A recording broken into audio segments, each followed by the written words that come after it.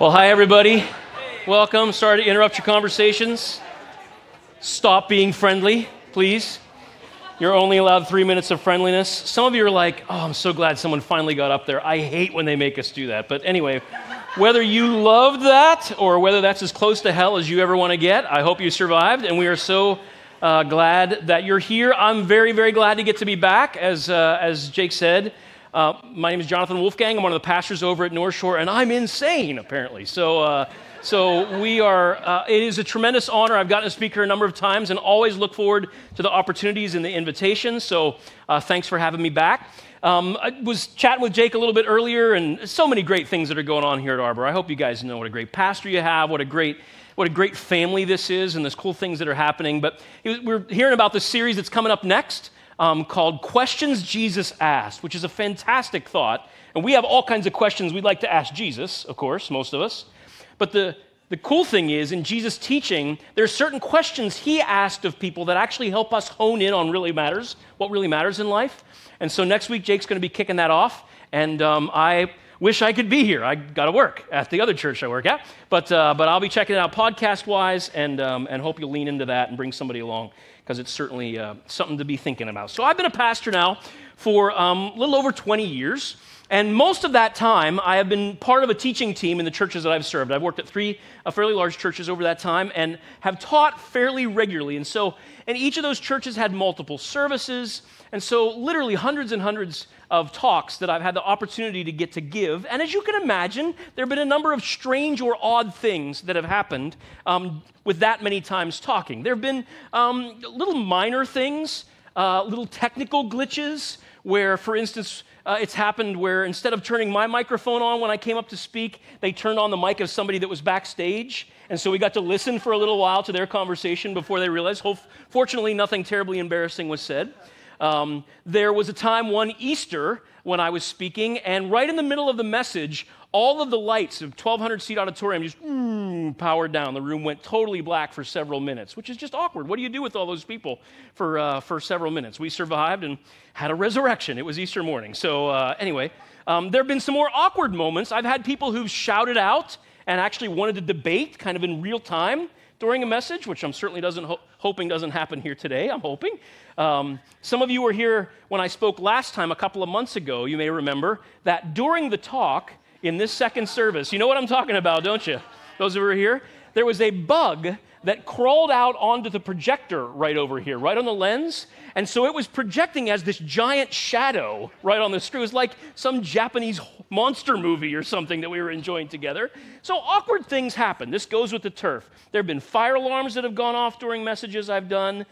Cell phones, of course, message notifications. Siri has started giving directions to wherever people were headed for lunch. These sorts of things happen from time to time. The most memorable, though, that I can recall was once I was working in a very large church in Las Vegas, Nevada, and I was just getting ready to speak.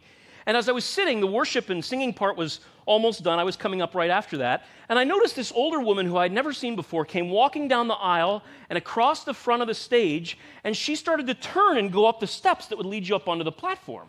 And I was sitting right in the front row, so I jumped up and grabbed her arm, and I said, ma'am, can I help you with something? Trying to stop her. And she looked at me and says, it's okay, I have something I need to tell the people. I said, well, why don't you come tell me first, right? Let's sit over here for a moment, and then we'll figure that out. She says, oh, honey, you don't recognize me, do you? And I said, no, I'll never forget this. I said, no, ma'am, I don't. It must be the lighting, right? And she says, oh, honey, I'm God. We should definitely sit down over here before you go out on stage, all right? So sure enough, she agrees to that. She comes over, and I've got my arm around her shoulder because I'm afraid she's going to bolt. And I was talking about this with a friend. I don't remember a single thing she said to me as we were sitting there because my mind's racing. We're almost done with the singing part. And as soon as the singing's done, I got to walk up on stage and teach. She's going to come with me. You know what I mean? So fortunately, I'm like praying, God, please, something. And so finally, a friend of mine who noticed something was a little off, he came over and sort of said, it'd be easier for us to talk out in the lobby, that kind of a thing. And so literally, as the song ended and I was to walk up, he ushered her out of the room and and crisis averted. I have no idea what I said when I spoke in that service because my mind was so frazzled. And for those who are wondering, I don't think she actually was God, okay, just for the record, because I asked her the name of my third grade teacher, which should be a softball for God, right? And she didn't know. So I'm pretty sure that wasn't God. But anyway, if you do run into someone claiming to be God, that's a great question to ask them. So anyhow, some strange things have happened. But there's something that happens actually quite routinely during a message. It's really usually no big deal.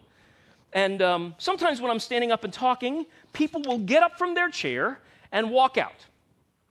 And I imagine it happens for all kinds of reasons. Sometimes it's because they need to use the restroom. Sometimes it's because they need to top off their coffee. Maybe they got restless kids or tickets to a game or somewhere else they have to go. Sometimes, I know, there have been times that people have maybe been offended or disagreed with something that I said. And what's nice about those folks is they're usually generous enough to send an email right after to let you know all about it. But anyway, but let me say, if you've ever walked out of a message, I want you to know this is the perfect one to do it, okay? Because walking out of this message may actually be the best possible response to what we're going to talk about today, all right? It might be exactly what needs to happen. It would mean I did my job. And what I mean when I say that, I'm drawing from that well-known verse that Jesus teaches right in the middle of the Sermon on the Mount, that famous teaching in the early in Matthew's gospel that walks through some of these incredible, the Beatitudes and all these amazing parables and teachings. But here's what Jesus has to say in the middle of that message. Matthew chapter 5, verses 23 and 24. Jesus says, "Therefore, if you are offering your gift at the altar," you come to worship in some way, "and there remember that your brother or sister has something against you, leave your gift there in front of the altar. First go, be reconciled to them, then come and offer your gift." You see, Jesus imagines a scenario where you walk into some kind of worship environment to give something to God, and as you sit down, as you arrive, something comes to mind, a name, a face, a moment, something you said, something you did that caused harm to another person. Jesus gives this radical instruction. He says, keep these priorities straight. Before you come to worship, before you give what you intended to give or do what you intended to do, first, when someone you've harmed comes to mind, you drop what you're doing and you go and take steps to be reconciled with them. Make amends. So leave. Walk out. And today, maybe that's what needs to happen. So let me just tell you up front what I'm going to try to do in the next half hour or so. I'm going to try to beg you, to bribe you, to humor you, to motivate you, to inspire you to pick up the phone or pick up the pen to write a letter or to get in the car to go to a meeting, to begin the process of reconciling or making amends in a broken relationship in your life. It could be a former friend. You were so close, but then you did something you knew you shouldn't have. Betrayed them. Could be an ex. Could be a family member, a mom or dad, a sibling. Could be a former business partner or someone that you used to work with. It could be any number of people. But to take the step to do what Jesus says. To make amends.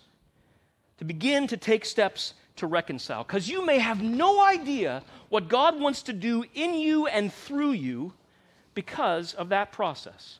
And to talk about this, I want to share a story. It's relatively well known for people who've been around church world for a while. It's from the Hebrew Bible, the Old Testament. It's a story of a couple of brothers, specifically one of the guys who did some pretty serious wrongs, but reached the point where God told him it was time to make amends. And we're going to see what we can and learn from his experience. And it will be familiar, as I said, to some of you. It's a story about a pair of brothers. And if you have a Bible, a physical copy, you can look it up. We'll also put it here on the screen so you can follow along with the story. You have a Bible, turn to Genesis chapter 32. It's the very first book of the Bible, Genesis chapter 32. And as you're turning, those of you who have one, I want to tell you most of the story because this is actually a 20-year story. And I want to summarize 19 of those years and then look more specifically at the last of it, okay? So the story is about this pair of twin brothers one named Jacob and one named Esau. Now, of course, being twins, which one came out first? Esau was the first baby to emerge, you may say. He beat his brother out by just a few minutes. And so he's the oldest, and he is his father Isaac's favorite. We've got a dad named Isaac. His favorite son is a guy named Esau. And he is a man's man, okay? Total hunter type. I mean, literally, as the Bible describes Esau, one of the details it includes is how hairy his arms were, all right? You got to have hairy arms for that to make it in the Bible, all right? Esau is this just testosterone machine, okay? He hunts, tailgater type. He's totally into this stuff, all right? And he has a brother. His name is Jacob. And he is the younger brother, but only by a few minutes. And he is the favorite of his mother. He is a mama's boy. Their mom's name is Rebecca. His favorite channel is the Food Network, if you know what I'm saying, right? It's sort of similar like to your Jake, your pastor, who loves to act tough, but secretly has an account at marthastewart.com, okay? Let's just be honest about that. Anyway, so it turns out Jacob's a wonderful cook. He's lovely with the homework, okay, the housework. And so you have Isaac, the dad, loves his son Esau. You have Rebecca, the mom, who loves their son Jacob. And so you can imagine there's all kinds of tension in this house. Sibling rivalry, favoritism. I mean, their house had to have been a mess. And one day, you know the story maybe, Esau comes home from hunting and he is starving. He's famished. He'd run out of jerky, apparently, on the trail. And Jacob's been cooking. Maybe there was some new recipe he found on Pinterest, okay? And so the house smells fabulous, and Esau comes walking in, and he wants some of this food. But Jacob sees an opportunity here. And he says, I'll tell you what, you sell me your birthright, and I'll give you a little taste of this delicious food I'm prepping right now. And because birthright is a huge deal in this culture. It's being the firstborn, essentially. You get double the inheritance. There's all sorts of benefits that come along with this. And Jacob, he's jealous. He wants this. And he sees his chance to trade some dinner for this dream, okay? And so Esau, who is not the first man in history to think with his stomach instead of his head, right? He agrees to trade this birthright for a bowl of soup. We don't really know what the food was. Porridge, who knows? But it better have been good, because he gave away a lot to get it. And of course, eventually, he comes to regret his decision. Time goes by. Now, dad is getting older. Their father, Isaac, begins to go blind. He can't see very well. But just before he's going to die, he says, it's finally time for me to give the family blessing to the firstborn. And this blessing, again, a very big deal. This is sort of you are now the leader of the family. It comes all kinds of benefits. This is a huge deal. Well, Rebecca, mom, hears, Isaac's about ready to give his blessing away. And so she comes up with a plan. She goes to Jacob and says, if you play your cards right, I can slip you in there instead of your brother, and you can get the blessing instead of that guy. So Isaac tells his son Esau, go out, do what you do, hunt us up some dinner, make a big meal, come back, and after we have this feast, then I'll bless you. But while Esau is out, Rebecca hurries up and prepares dad's favorite meal. She gives it to Jacob and says, here's what I want you to do. You slip in there, pretend to be your brother, even down to the detail of saying, get some animal hide. Remember the shaggy arms? Get some animal hide, wrap it around your arms in case your dad gets suspicious. Sends him in, and then you will wind up getting the birthright and the blessing, Jacob. And he says, Mom, I'm not sure this is a good idea. She says, trust me, honey, trust me. Just a side note, you go back and read these stories, these are the heroes of our faith, friends. Conniving, manipulative liars, all right? Who are playing people against each other. Every time I look at that, I'm reminded there's hope for me. That's what I'm reminded of, all right? There's hope for us. Anyhow, so Jacob actually does this. He gets some clothes to smell like his brother. He puts the shaggy arms on, the whole deal. And he goes in and fools the old man. And sure enough, Isaac gives this blessing. And it is a one and done kind of a blessing. Once you've given it, it is given. Once that ship has sailed, there's no return. And so he gives this blessing to the younger brother, Jacob, and he comes out of there and he and his mom are high-fiving until big brother comes home from the hunt. And he comes in and says, Dad, I want my blessing. And Dad says, I've already given my blessing. And Esau begins to weep, the scriptures say, but pretty soon he runs out of tears because instead he's filled with rage. And he swears that he will murder his brother. He will kill Jacob once his father dies. He swears it. Well, Rebekah, mom, overhears this and comes to Jacob and says, sweetie, we got a problem, right? Here's what I want you to do. You got to get out of here. And so she sends him far away to live with her brother, Jacob's uncle, a guy named Laban. And Esau is basically just cooling his heels. He's just waiting for his father to die so that he can go out and take revenge against his brother Jacob. Are you following the story? So that brings us up to 20 years. Jacob is in hiding. He's in hiding, just escape.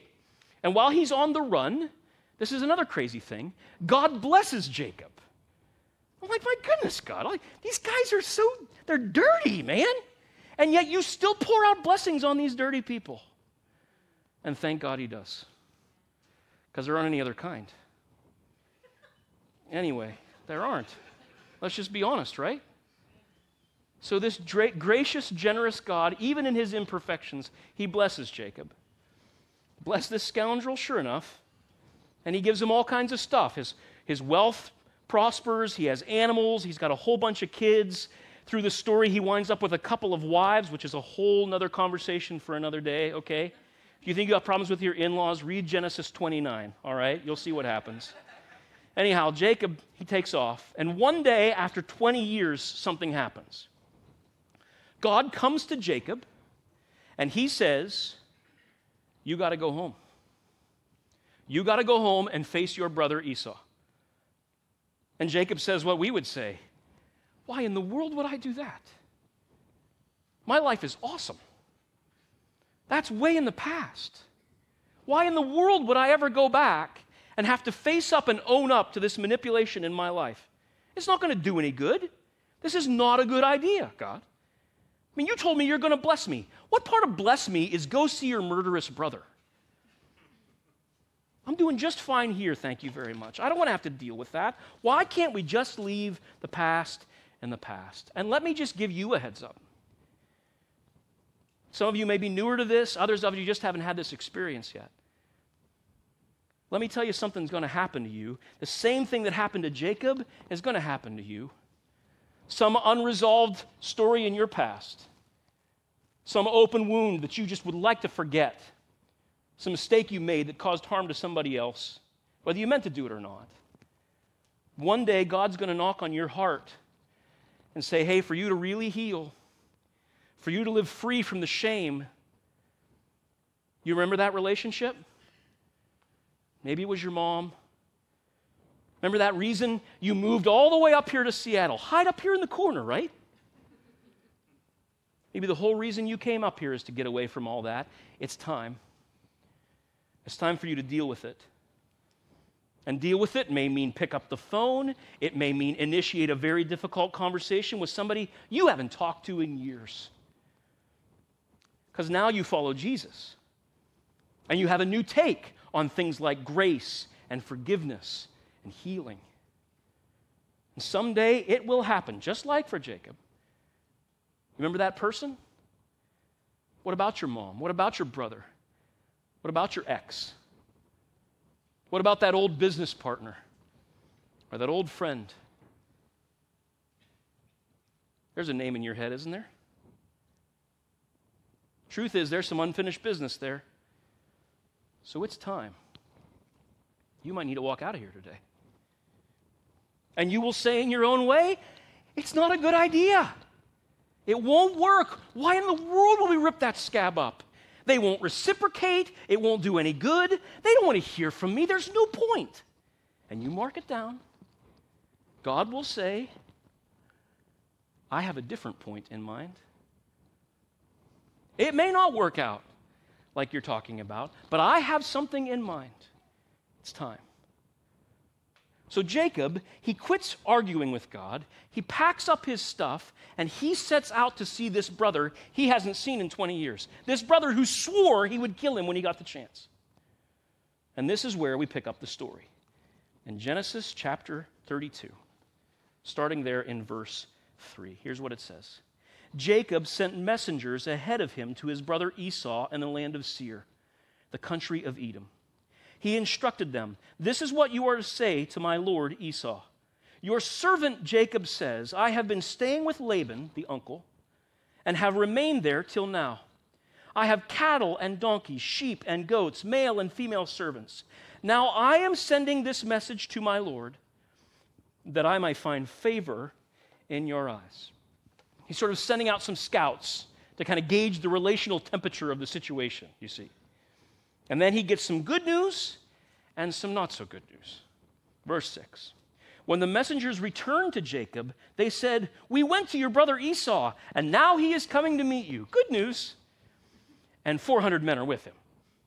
Not such good news, right? And Jacob thinks what some of you are thinking right now with that name in your mind. There's no point in doing this. This is going to hurt. This is going to end badly. This will not work. And so he comes up with a plan. Genesis 32, verse 7. In great fear and distress. Anybody know those feelings?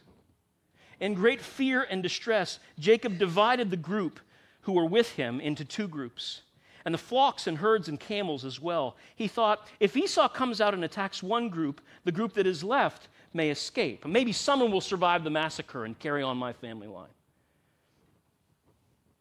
Continue on. He does what we would do. He prays. When you're up against it, what else do you do? Verse 9. Then Jacob prayed, "O God of my father Abraham," his grandfather, "God of my father Isaac, Lord, you who said to me, 'Go back to your country and your relatives, and I will make you prosper.' I am unworthy of the kindness and faithfulness you have shown your servant. I had only my staff when I crossed the Jordan, but now I have become two camps." What's he say? "Save me, O Lord. Save me, I pray, from the hand of my brother Esau, for I am afraid he will come out and attack me."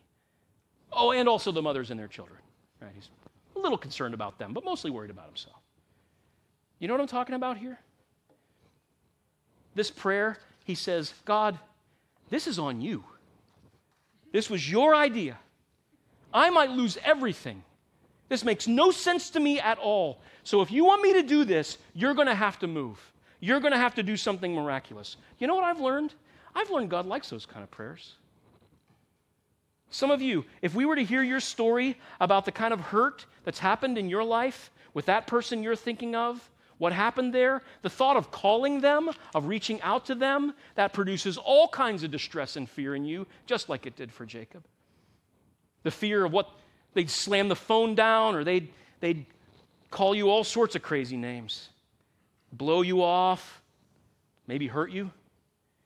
And you say, "There's no good that can come from this." I am praying today that God will push you beyond your own reasoning, and that you'll find yourself with a notebook writing a letter, or on the phone making an appointment, or in the car on the way to see somebody.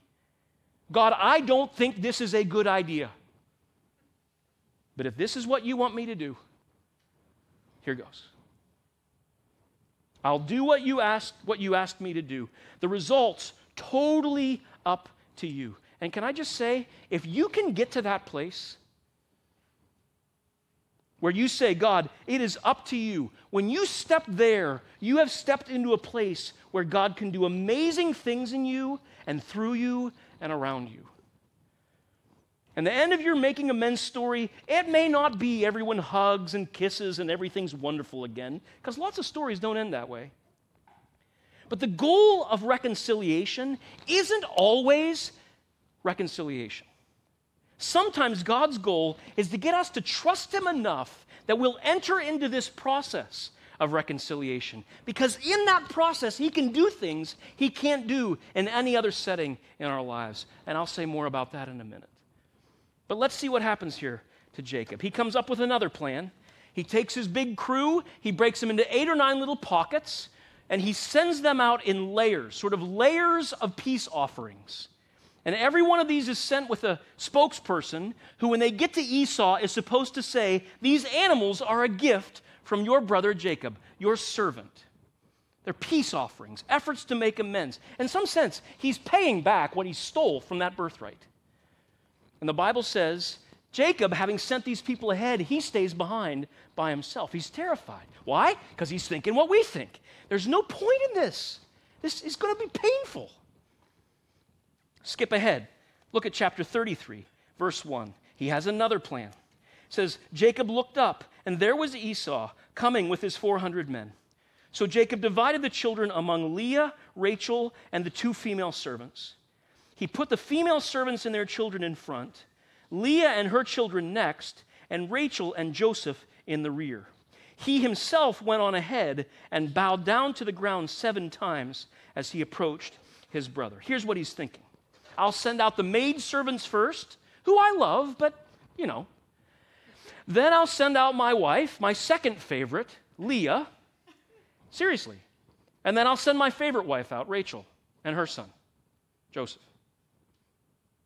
And then he goes ahead and bows down. 4, 5, 6.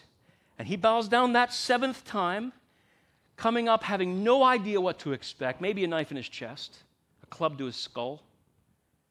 But look what happens when he stands up, verse 4. But Esau ran to meet Jacob and embraced him. He threw his arms around his neck and kissed him, and they wept. And Jacob comes to make amends. And God moves miraculously. And before you say, oh, sure, it's one of those Bible stories where everything ends happily ever after and all of that's wonderful, there's something I don't want you to miss here. You're missing the point if you think that's what this story is about. The key to seeing this entire story for what we can most learn from it, I think, is that we don't just make amends because we hope it will make us feel better. We don't just make amends because it will always patch up whatever scars may be there. In some sense, the actual making amends isn't really the point. It's the process. It's the humbling. It's the honesty. It's the courage. It's the character that gets built when you say, God, I don't want to, but if you say so, I will. See, the thing that shuts us down from doing anything like this is we think, oh, it won't end the way we want it to end. And all we mean by that is everyone will be hunky-dory and we'll have a kumbaya moment and then I'll be back for Thanksgiving. That's not necessarily what God may have in mind. Maybe it is. But I think what God would have us understand is this. The goal from God's perspective is not always just a happily ever after ending. His goal is to have us in the process. Because in the process, He's able to do things in us and through us that surpass what can be done in any other kind of environment, in any other kind of circumstances. He changes us in deeper ways than we ever dreamed possible. Because those of you following along in a copy of the text, you know I skipped a big section at the end of chapter 32. Because something interesting happened there that would not have happened had Jacob just stayed in the comfort of his home, ignoring the past he needed to deal with. If he hadn't trusted God enough to go and see Esau, you know what happened in those verses? Jacob met God. And God renamed him. He said, because you trusted me, because you loved me enough to enter into this process, I'm going to change your name. Jacob means deceiver. I'm going to instead name you Israel. You ever heard that name? There are going to be descendants who come after you that will live on for generations to the end of time. You will be the father of the nation. Jacob met God in a new way. And you know where that happened? It happened in the process of reconciliation. So just real practical here, I can make you this promise. If you will trust God enough and take this step and enter that process, God will begin to do some amazing things in you. He will begin to deal with that pride that is at the root of so many of our hearts. He will tear down some of the walls that are actually affecting the other now current relationships in your life, and you don't even realize it. If you'll commit to this process, knowing that you can't guarantee what the results are going to be, but many times that's not the point at all. God will do things in that environment he can't do any other way, any other place. I promise you, you will meet God in a new way. Now, this isn't easy. I don't pretend that it is. And maybe some of you are wishing you'd skip today because you'd rather not have been challenged with this talk. I get it. It hasn't been much fun to write, to be honest, because it's forced me to have to say, are you doing this? Are you making this list? So here's what I'm using as sort of a guide through this process. Maybe you'll find it helpful. Very practical. You may want to scribble these down, or maybe you're smarter than me and can remember. First, begin the process by making a list of the people that you've harmed. Just start writing down names all the way back. For Jacob, this list is long, because if you read much more of his story, you'll know he does a lot of horrific things to people. He's so self-centered. He mistreats wives. He does terrible stuff. There have been many people over his life that he'd swindled or deceived. So it begins by making a list. And I'll tell you, as I said, I've been thinking a lot about this myself, digging into this and going back over and making this list. It's a long list. There are a whole lot of them, but let me just show you a few to give you an example. My dad, my mom, my brother, my wife, her name's Lori, my kids, Stone, Macy, and Piper, those are my kids. Then in the column next to them, or right next to their names, I begin to write down, have I ever done anything that might have harmed them? Have I ever been deceitful or stubborn or selfish or hurtful in any way? And I just go down and write it down. My dad? No. Mom? No. My brother? No. My wife, Lori? Maybe a little one time. My kids? No, I'm lying to you, friends. That's what's happening right now. The true list is much uglier than that, let me assure you, all right? Much uglier. Stuff I did on purpose and stuff I did by accident, but it hurt them. And many, many more than them. Maybe you need to do this in categories. That's how I'm having to do this. Family, friends, old neighbors, co-workers, maybe people in this church, maybe people in churches here in town. Then phase 2, you write, what is the harm that I've caused? And I mean be specific as possible. Just begin to catalog. For Jacob, I took advantage of my dad's disability, his blindness, and I humiliated him in the community by tricking him into giving me something that wasn't rightfully mine. I violated the most closest union I should have in life, my family, by stealing from my brother when I didn't deserve it. I just wanted it.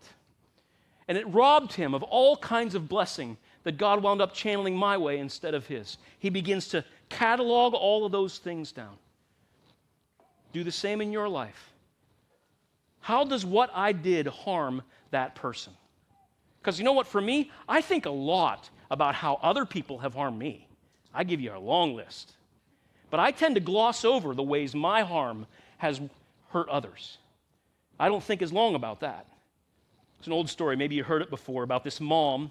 She has a 7-year-old son, Billy, and a brand new baby. They're both in the next room. Scream coming from the next room, and the mom shouts, "What was that?"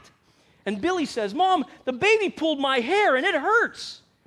And the mom explains, "Sweetheart, she's just a baby. She doesn't know how much it hurts." Well, a few seconds later, there's another scream that comes from the room, and mom again yells out, "What was that?"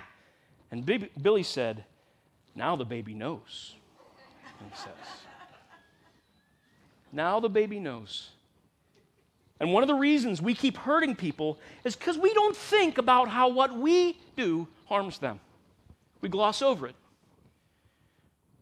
And in this step, I ask God, help me think about what I usually avoid thinking about because it's uncomfortable.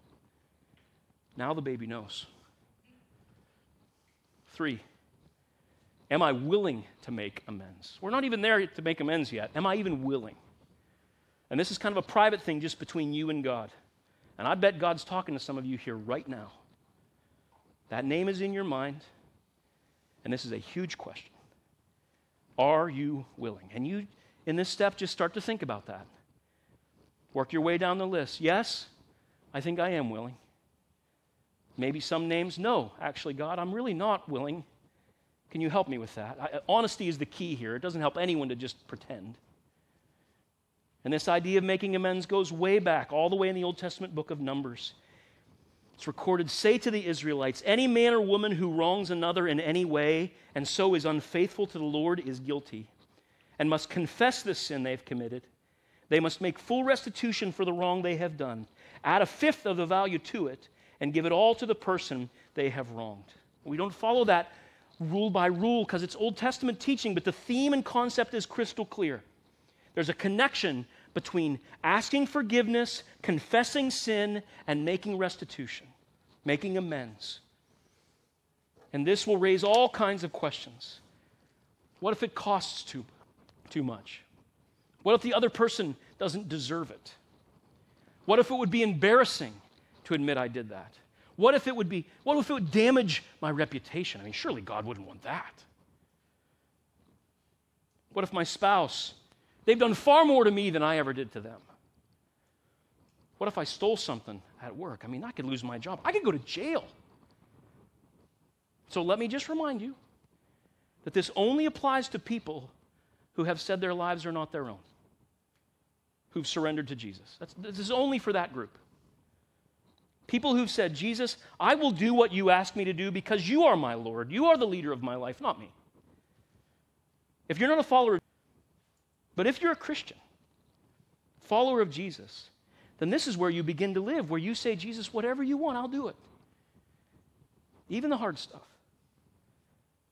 That's the kind of character and courage that God wants to build in those who have actually surrendered to Him and not just jump through some ritual hoops. And let me mention one other quick thing here. Talk with a trusted Christian friend before you go to that person that you've harmed. Because there are some times, they're rare, but there are some times when you need not to go to that person. For example, maybe there's been physical abuse there. And if you went to them, it might put you physically in danger. That is not good for you. It would not be good for them. So it's best not to go in that case. There will be those special circumstances, but they will be very rare. We tend to rationalize that. They will be very rare, and having an outside friend that can help us process this, critical equipment in this process. And then 4, I go to the person and I ask them for forgiveness. I confess my harm. I don't explain. I don't make excuses. I don't try to make it look better. I don't try to say, "But look what you did to me," or "Look what was happening in my life that made me act that way." None of that stuff. I just own up to it and say, "I'm sorry. Please forgive me." And then I ask them this very vulnerable question: what can I do to make this right? How can I make this up to you? And you're already thinking, they're not going to respond like Esau did. What if they don't accept my apology? You know what? That's not up to you. It's just your job to go. Like Jacob, your job is to go and leave what happens up to God. And you'll be surprised how often hearts will melt, but not always. Now, what if I tried it before? I tried once to reach out to them. It didn't work. Try again? I don't know about you, but God's sure been real patient with me. And what I've found is relationships usually aren't broken overnight. They don't get healed overnight. There's no microwave on this one. It's a slow cooker. But I'll tell you, however that person responds, whether they accept it or not, in the middle of that kind of process, God brings new level of courage and character than you ever dreamed. He'll make you new. By doing this, we break free of one of the most debilitating chains that so many people carry, the chain of shame. The freedom that comes with being honest about our failures, the relief that comes from naming our shame and putting it down can change your life. It changed Jacob's life. His whole identity was changed over this. From a deceiver Jacob to Israel, the namesake of the people of God. Certainly not magically perfect from then on, but transformed in deep ways. Jacob met God in a new way while he was in the process of making amends. And that's where you'll meet him too. So the only question that's left is, will you do it? Because I know there's a name and a face in your mind right now. Maybe many.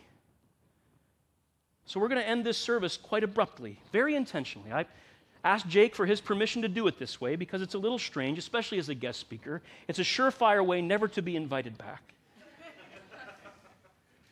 Because normally after a message like this, the band would come up and do a song, and then there'd be sort of some closing announcements and some sort of blessing, and then we'd all leave. But we're not going to do any of that today. We're just going to end this real abruptly.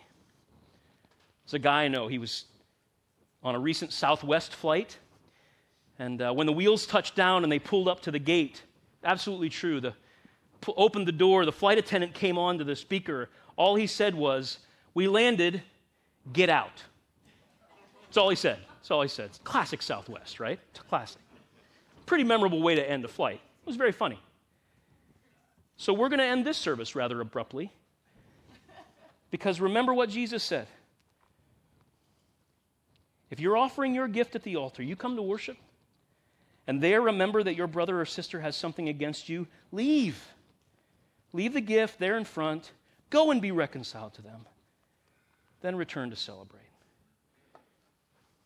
And if you think of someone you know, that relationship is broken, you've done something, you've said something, don't blow it off. I don't care how much it will cost you. I don't care how hard it is. I don't care if you've tried before. God will be with you in this. People have been doing this since Jesus and before. And some of you here, this is your day. I am dead serious about this. Jesus, dead serious about this. There is life and power and freedom on the other side. So get out your cell phone, like right now. Because there's a call you have to make. There's a list you've got to start to collect and craft. There's a letter you need to write. There's a prayer you need to pray. God, I'm not willing right now. I wish I'd stayed home this weekend. Help me be willing. There's something you have to do. Because one thing I know about this church, about Arbor, I know the dream Jake and every leader here has, is that you won't be the kind of church that hears a talk and leaves and says, that was a nice talk, or that wasn't such a nice talk. You're the kind of people who will say, I will do what Jesus said to do. So we landed. Get out.